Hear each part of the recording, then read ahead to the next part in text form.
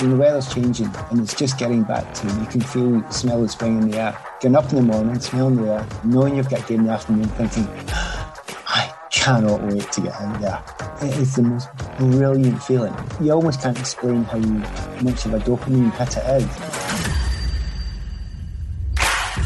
Hello, I'm Jim Salverson and this is Football Stories. This is season 2 of this podcast, which focuses on the stories on the pitch, the people who played the game. If you go back in the timeline, you can find season 1, which tells some brilliant stories from the people on the other side of the white line. People like Pete Boyle, who comes up with many of the terrace chants at Manchester United, or Emi Onura, who's a football historian looking at the history of black players in English football. Fascinating conversations, fascinating podcasts. Go and have a listen to that. But today, it is all about Pat Nevin, a Chelsea legend. Now, many will know Pat from his work covering football for the BBC up and down the country and his always fair and very reasonable views. But more significantly, he was a great professional footballer who played a dizzying amount of games for Chelsea, for Everton and for Scotland. So dizzying, in fact, that, as you'll hear in this podcast, I get the numbers totally wrong at the start of the podcast and he has to correct me. I was talking to Pat for the release of his new book, The Accidental Footballer, which is out now, which focuses on his time in the game and his experiences. So most of our conversation focuses on that book, but that's exactly what Football Stories is about, so it suited me fine. Pat Nevin is the author of today's football story. Delighted to have on today's podcast a Scotland legend, a man with over 100 games for Everton, with almost 200 games for Chelsea under his belt. Pat Nevin, how you doing, Pat? Fine. And I'm going to correct you right away. Oh, God. Go on, then. That's league games. Okay, so how many games is it total if we count everything? Everyone does that because you always check up on Wiki and that yeah, gives you 245 for Chelsea and well over, I can't remember how many it is for Everton. Quite a few. Anyway. Well, I guess it's part of the stuff you've been looking back over the last few weeks because you've just had your brand new book come out. What's it been like going back and looking over the quite phenomenal career you've had? It was extraordinary because I'd never looked back. It's like that in football. You have to look at the next game or the next couple of games or next season or look ahead. And the minute you look back, it's almost an admission of, the old days were better. So you're trained and it's almost Jesuitical.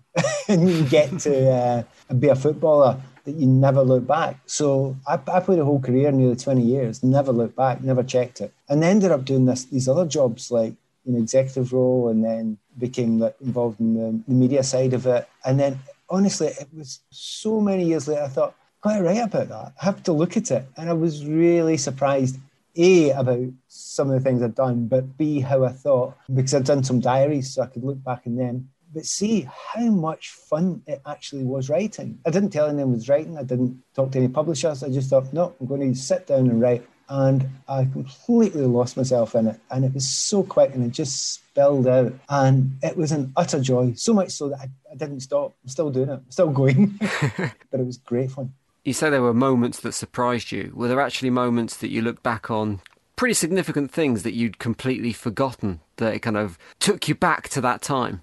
Oh, yeah, loads of them. Specifically, you don't remember all the games. I played something like 850 professional games in my career. You won't remember them all. There's no chance at all. And then it surprises you the things that stuck out, the moments that stuck out.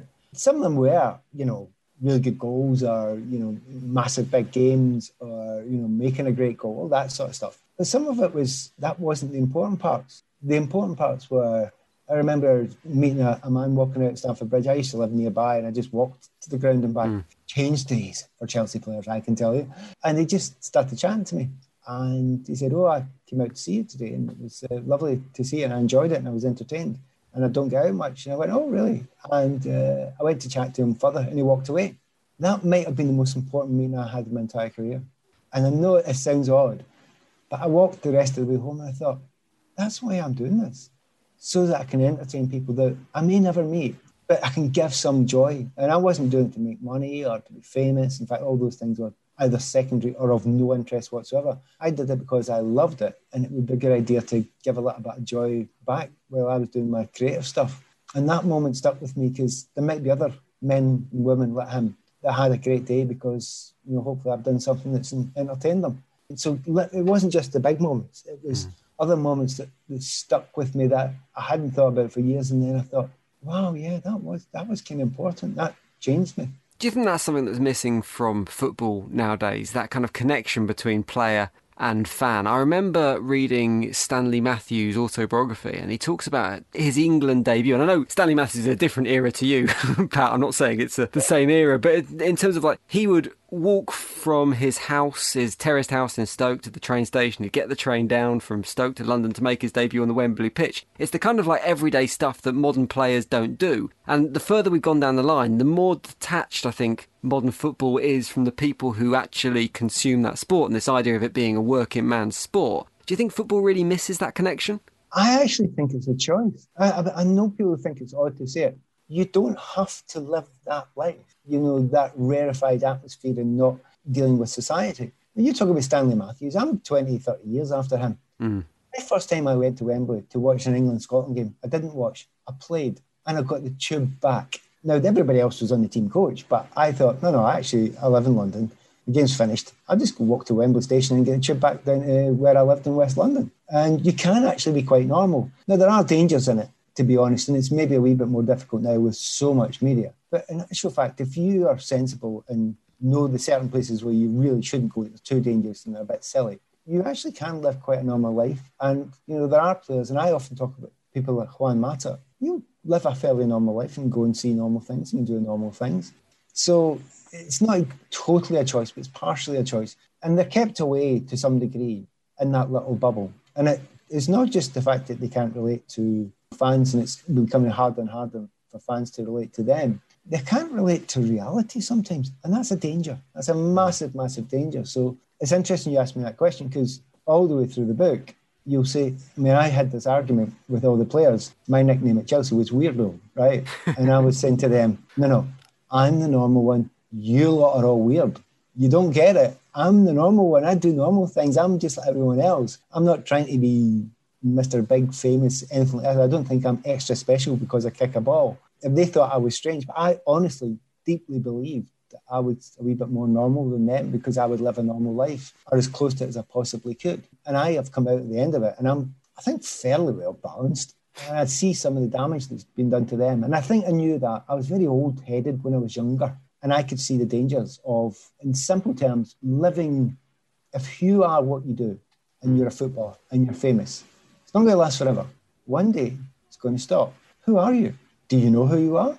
Do you have to deal with that? Do you have to turn to something else like drugs or drink or whatever to try and find a new you or find that buzz that you thought you were? So I always made sure that football was what I did. It wasn't who I was. And I actually thought maybe it's a wee bit more deep thinking than someone would have considered. But I also thought it was safer. And I think it's safer. It would be safer for modern players to get that sort of help, to understand that, you kick a ball, you make a few quid and you're in the papers and you're on the telly, but so what? You're just a bloke.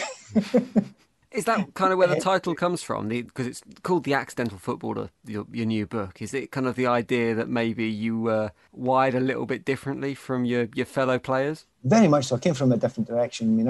I'd been doing a degree. I was at Celtic as a schoolboy. The book actually starts with them saying they're not going to take me on as a pro. And me thinking, I wouldn't have even said yes if you'd have asked me. But I want to go and do my degree. I'm not interested.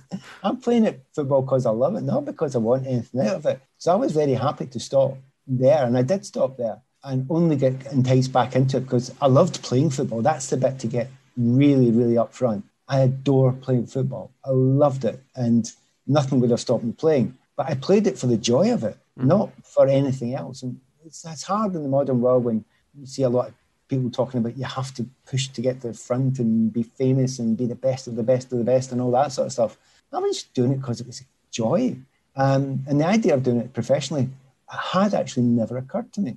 I was playing in a boys' club game some while later, and I kind of got spotted playing against Clyde reserves. And their manager said, well, why don't you come play for us? And I said, no, I don't want to be a professional footballer. I'm doing a degree. And he said, well, you could do both because we're part-time. I went, And he said, I'll pay you 30 quid a week. And I went, where'd you sign?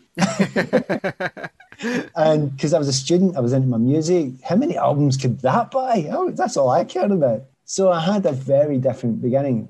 But even the fact that I was playing part-time with Clyde, it still wasn't my intention or interest to become a full-time professional. In fact, I turned down Chelsea for an entire year because I thought the degree was far more important.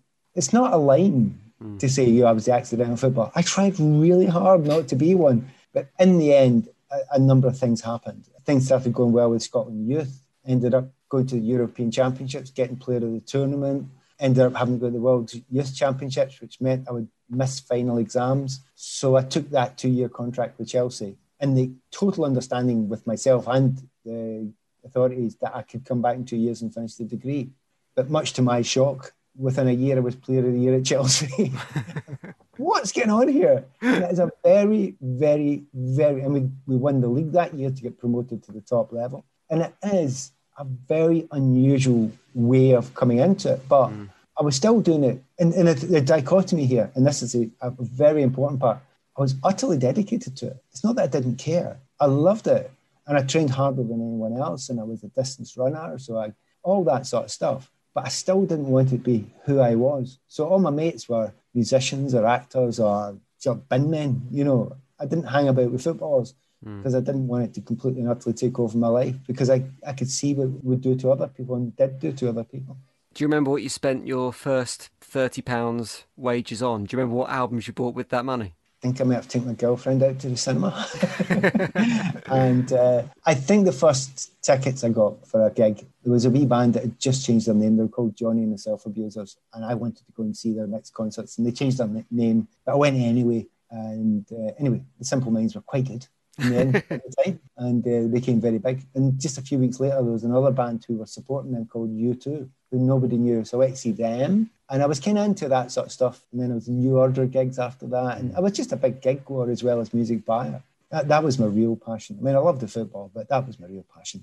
The music was what I spent my time doing. I want to talk about Celtic, actually, and the fact that you kind of started your footballing career there, but you were rejected by them. And I know you grew up a Celtic fan. And I was going to ask how it impacted your relationship, trialling for a club that you loved and then kind of being knocked back by them, whether it then damaged that relationship and damaged your fondness for that club. But it sounds like that wouldn't have had an impact at all because your focus was elsewhere at the time. Yeah, absolutely no impact at all. To give the exact detail of it, I'd been playing for Celtic Boys Club, which is not Celtic Football Club, but I'd also been signed by Celtic Football Club as an S firm. There was a link between the two clubs.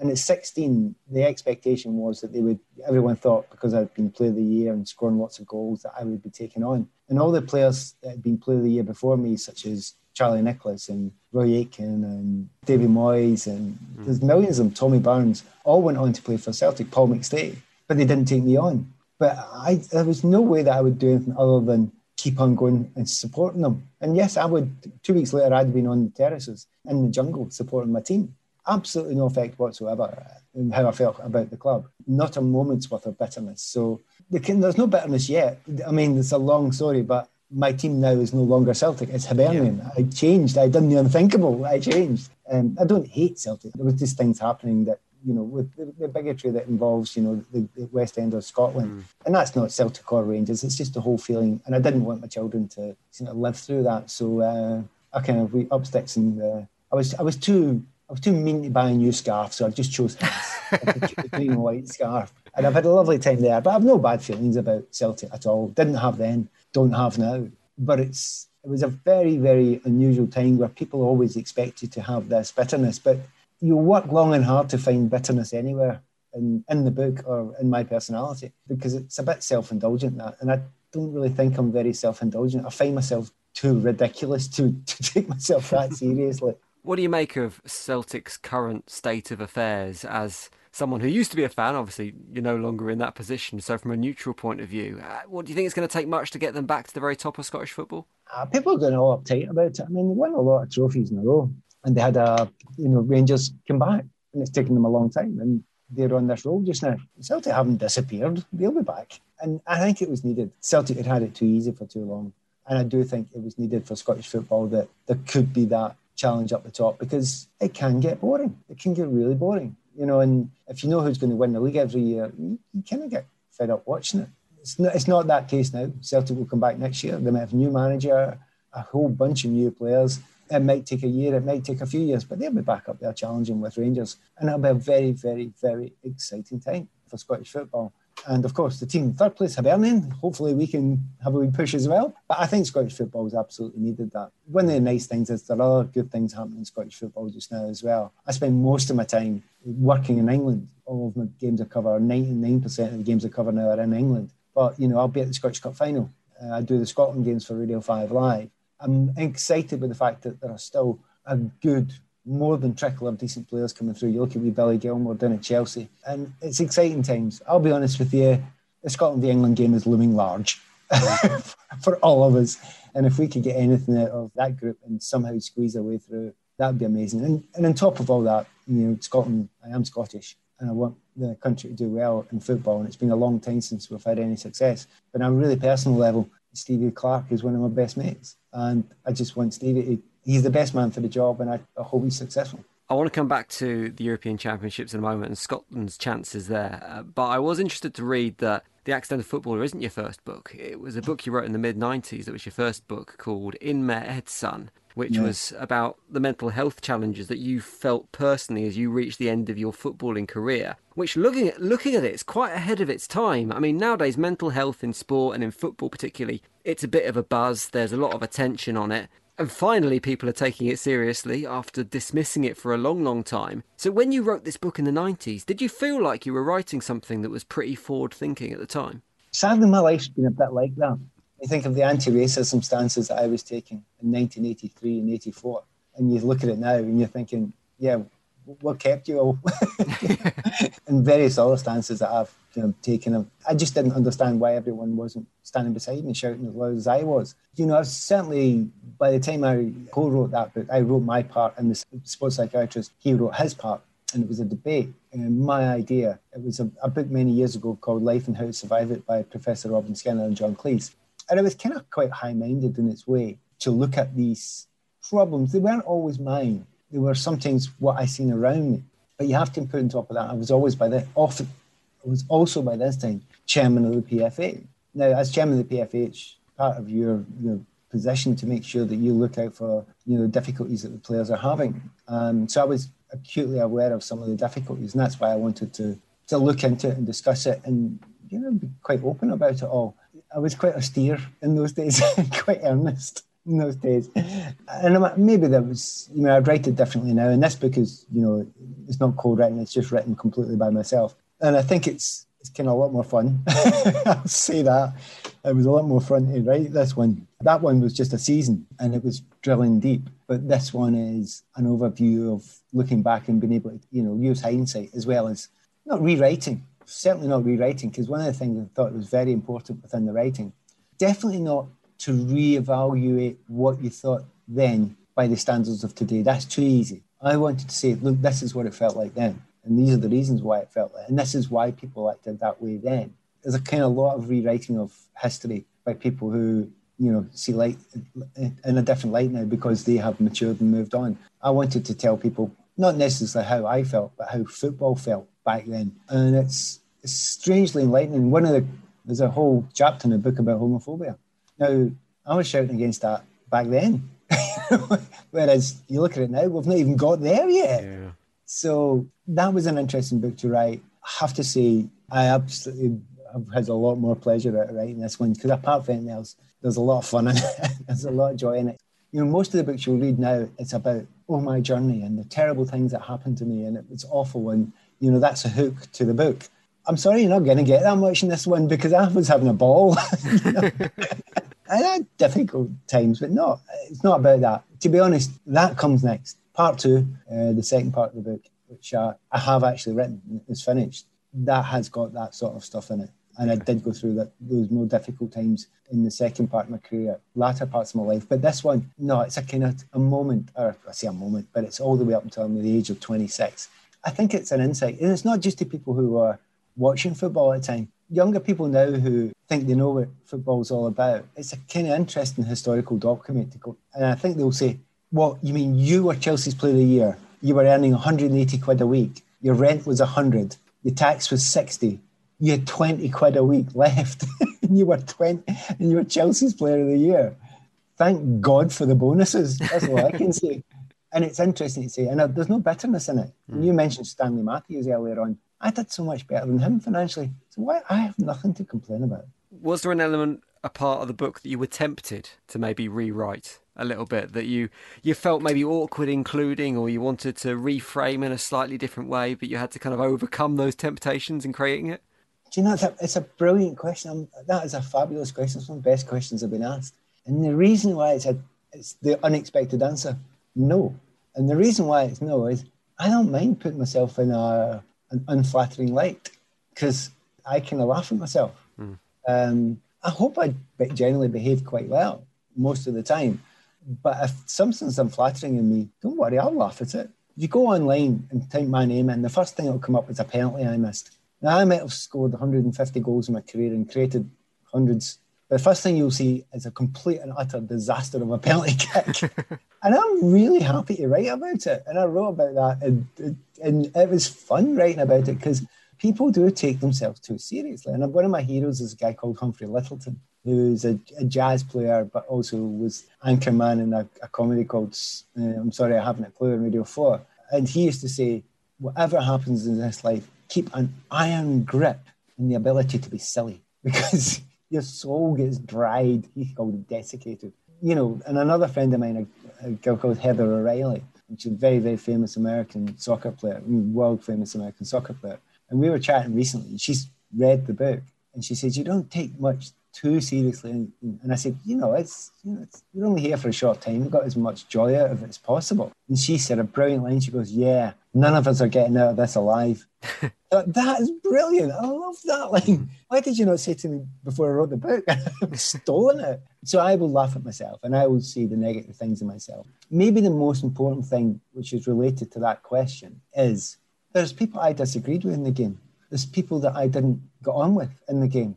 I will tell you why, but I will also understand their position, and I will also take the time to get their position. And I think that's how you learn in life, and that's how you grow. You don't get a set of ideas and just stick by them. You listen to people. You learn about other people's point of view and why they have that point of view. And I've kind of always been a bit like that. I have always been like that. And there's a lot of stuff. And one of the people I didn't get on was a guy called David Speedy, who was one of the three of us who were the three-pronged attack at Chelsea. Who, in our time, we were very famous. We scored a lot of goals and we were very successful. All of us became internationals quite quickly. But Speedo and I didn't get on. But I didn't hide that fact. And I absolutely wrote about it. But also wrote about the fact that I made the efforts, big efforts, to find out why he was the way he was. And in the end, I understood him. I wouldn't say he was ever my best mate, but I understood him. Because I took the time to understand him. So did I want to change anything? Nah, I just wanted to be straight. I promised we'd talk about Scotland before I let you go. So talk to me about the Euros that's just round the corner now. I won't ask you what you make of the job Steve Clarke's done, as he's your mate, and I'm not sure you'd be able to give me an honest answer. But I mean, I think the general consensus is he's done a really good job with that Scotland squad. And obviously being at the European Championships is an achievement in itself. But what can Scotland do once they get there? Let's put the England-Scotland game to the side, because I think all bets are off for that one anyway. It's just going to be a battle. But can Scotland get out the group? Then what can they do beyond that? I'm actually surprised they actually managed to get this far, because the limitations of the quality we have in the squad. I'll just be honest about it. You know, Scotland for a long time hasn't qualified for competitions, and there's a reason for that. It's not because we didn't have a good manager. It's because we didn't have enough good players. Period. That's it. So don't look for excuses. The fact that we've got this far is we were on the edge, and it was a battle, and we scraped through. And part of it was, the team spirit. Part of it was the perfect management of players from Clarkey, because he maximised the potential of a group which is not world class, but a great team spirit. He has to get the very, very best out of them for every minute of every single game. And that's hard to keep on doing it, because he's done it all the way till here. Can they get out of the group? Yes, but they need to keep on doing that again. And they need to get lucky as well. And I'll be supporting them all the way. I want them to do it. But I actually think he's won a watch, and we've won by getting there. But that's not how we'll feel when we're there. I was in European Championships in '92, and our group was a really easy one. Germany, the world champions. The Netherlands, the European champions. And Russia. No problem. As they were called then. And we had players like Van Basten and Hullet, and I was playing against Anders Bremer, who was the most famous fullback in the world at the time. But we didn't think, we're going to get hammered. We thought, we're going to have a go. And we came very close. Very, very close. So am I going to write off the chances of this group? Absolutely not. We've got a chance. but we're outsiders. When you're going into that kind of tournament, who do you want to play in the group stages? And I'm thinking of not necessarily Scotland in this scenario, maybe a team like North Macedonia who are qualifying for a major tournament for the very first time. But do you want to play the legends of the game? So going into this tournament, would you want to be facing your Ronaldos or the players of that ilk, or do you want to play the teams that you feel like you've got more of an opportunity against if you're a professional player going into this kind of circumstance for the first time? I would say if you were a good enough professional player, you couldn't care less. Put them in front of me, I'm going to be better than you. Does that sound terribly arrogant? If it does, I'm sorry, because that's the way you need to think. And I don't think I'm arrogant in any other part of my life. But if you put me on a football field and I'm playing against the best fullback in the world, which I often was, beat Stuart Pearce, beat Kenny Sansom before him, beat Andres Bremer, I don't care. I think I'm better than you. I really do, as soon as I'm on that piece of grass. So you don't care who's stuck in front of you. They're there to be beaten. There is a real joy if you actually manage to beat one of the very, very biggest teams. But it's hard, and you need everyone to have exactly the same mindset. And I don't just mean the players, I mean management. They have to believe in it as well. So, who do you want? Well, anyone, just as long as we can be given the chance to have a go and try and beat them. And if Scotland have that attitude, I can remember we used to go out for games for Scotland, and the manager, Craig Brown or Andy Roxburgh, would give us this big technical team talk, and he'd maybe be a wee bit worried about the opposition because they were packed full of world-class players. And then they'd walk out of the room and we'd all say, "Oh, get lost, let's have a go at them." We really did say that. We just felt that way. Don't hold us back. And I think maybe we were held back a wee bit, my group, because the players in my team, I was playing for Chelsea and Everton. We were playing against Liverpool. We had Liverpool players in the team. That was the best teams in the world.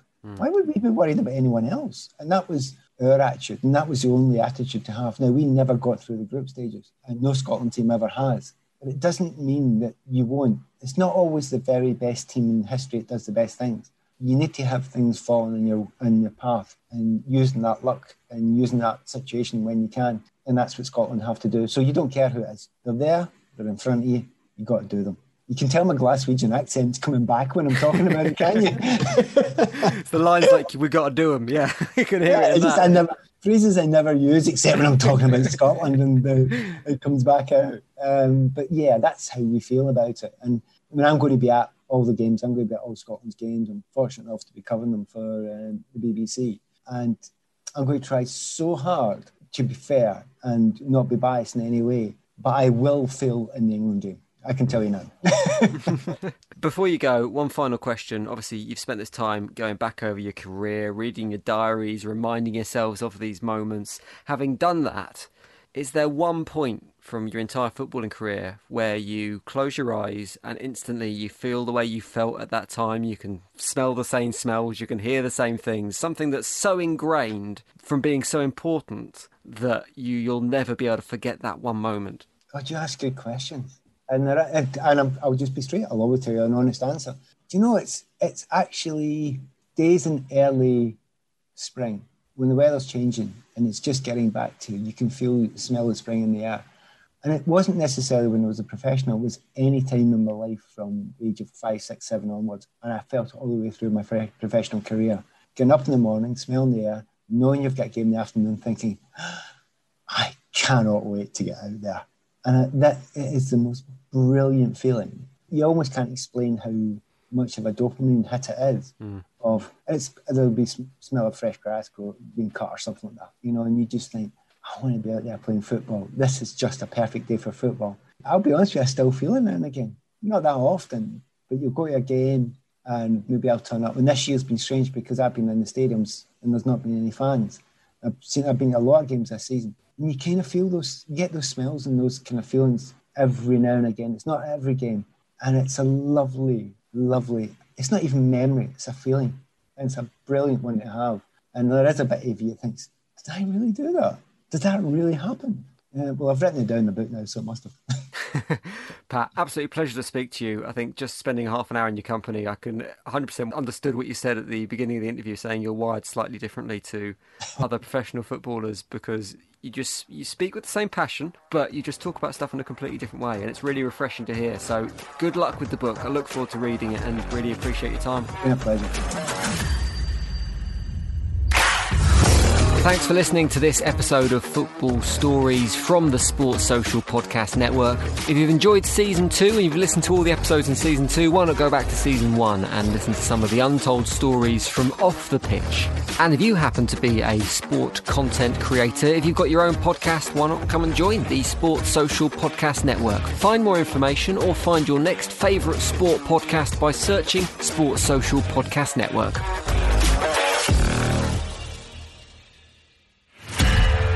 Find more great shows or join the team at sport-social.co.uk. Sports Social Podcast Network.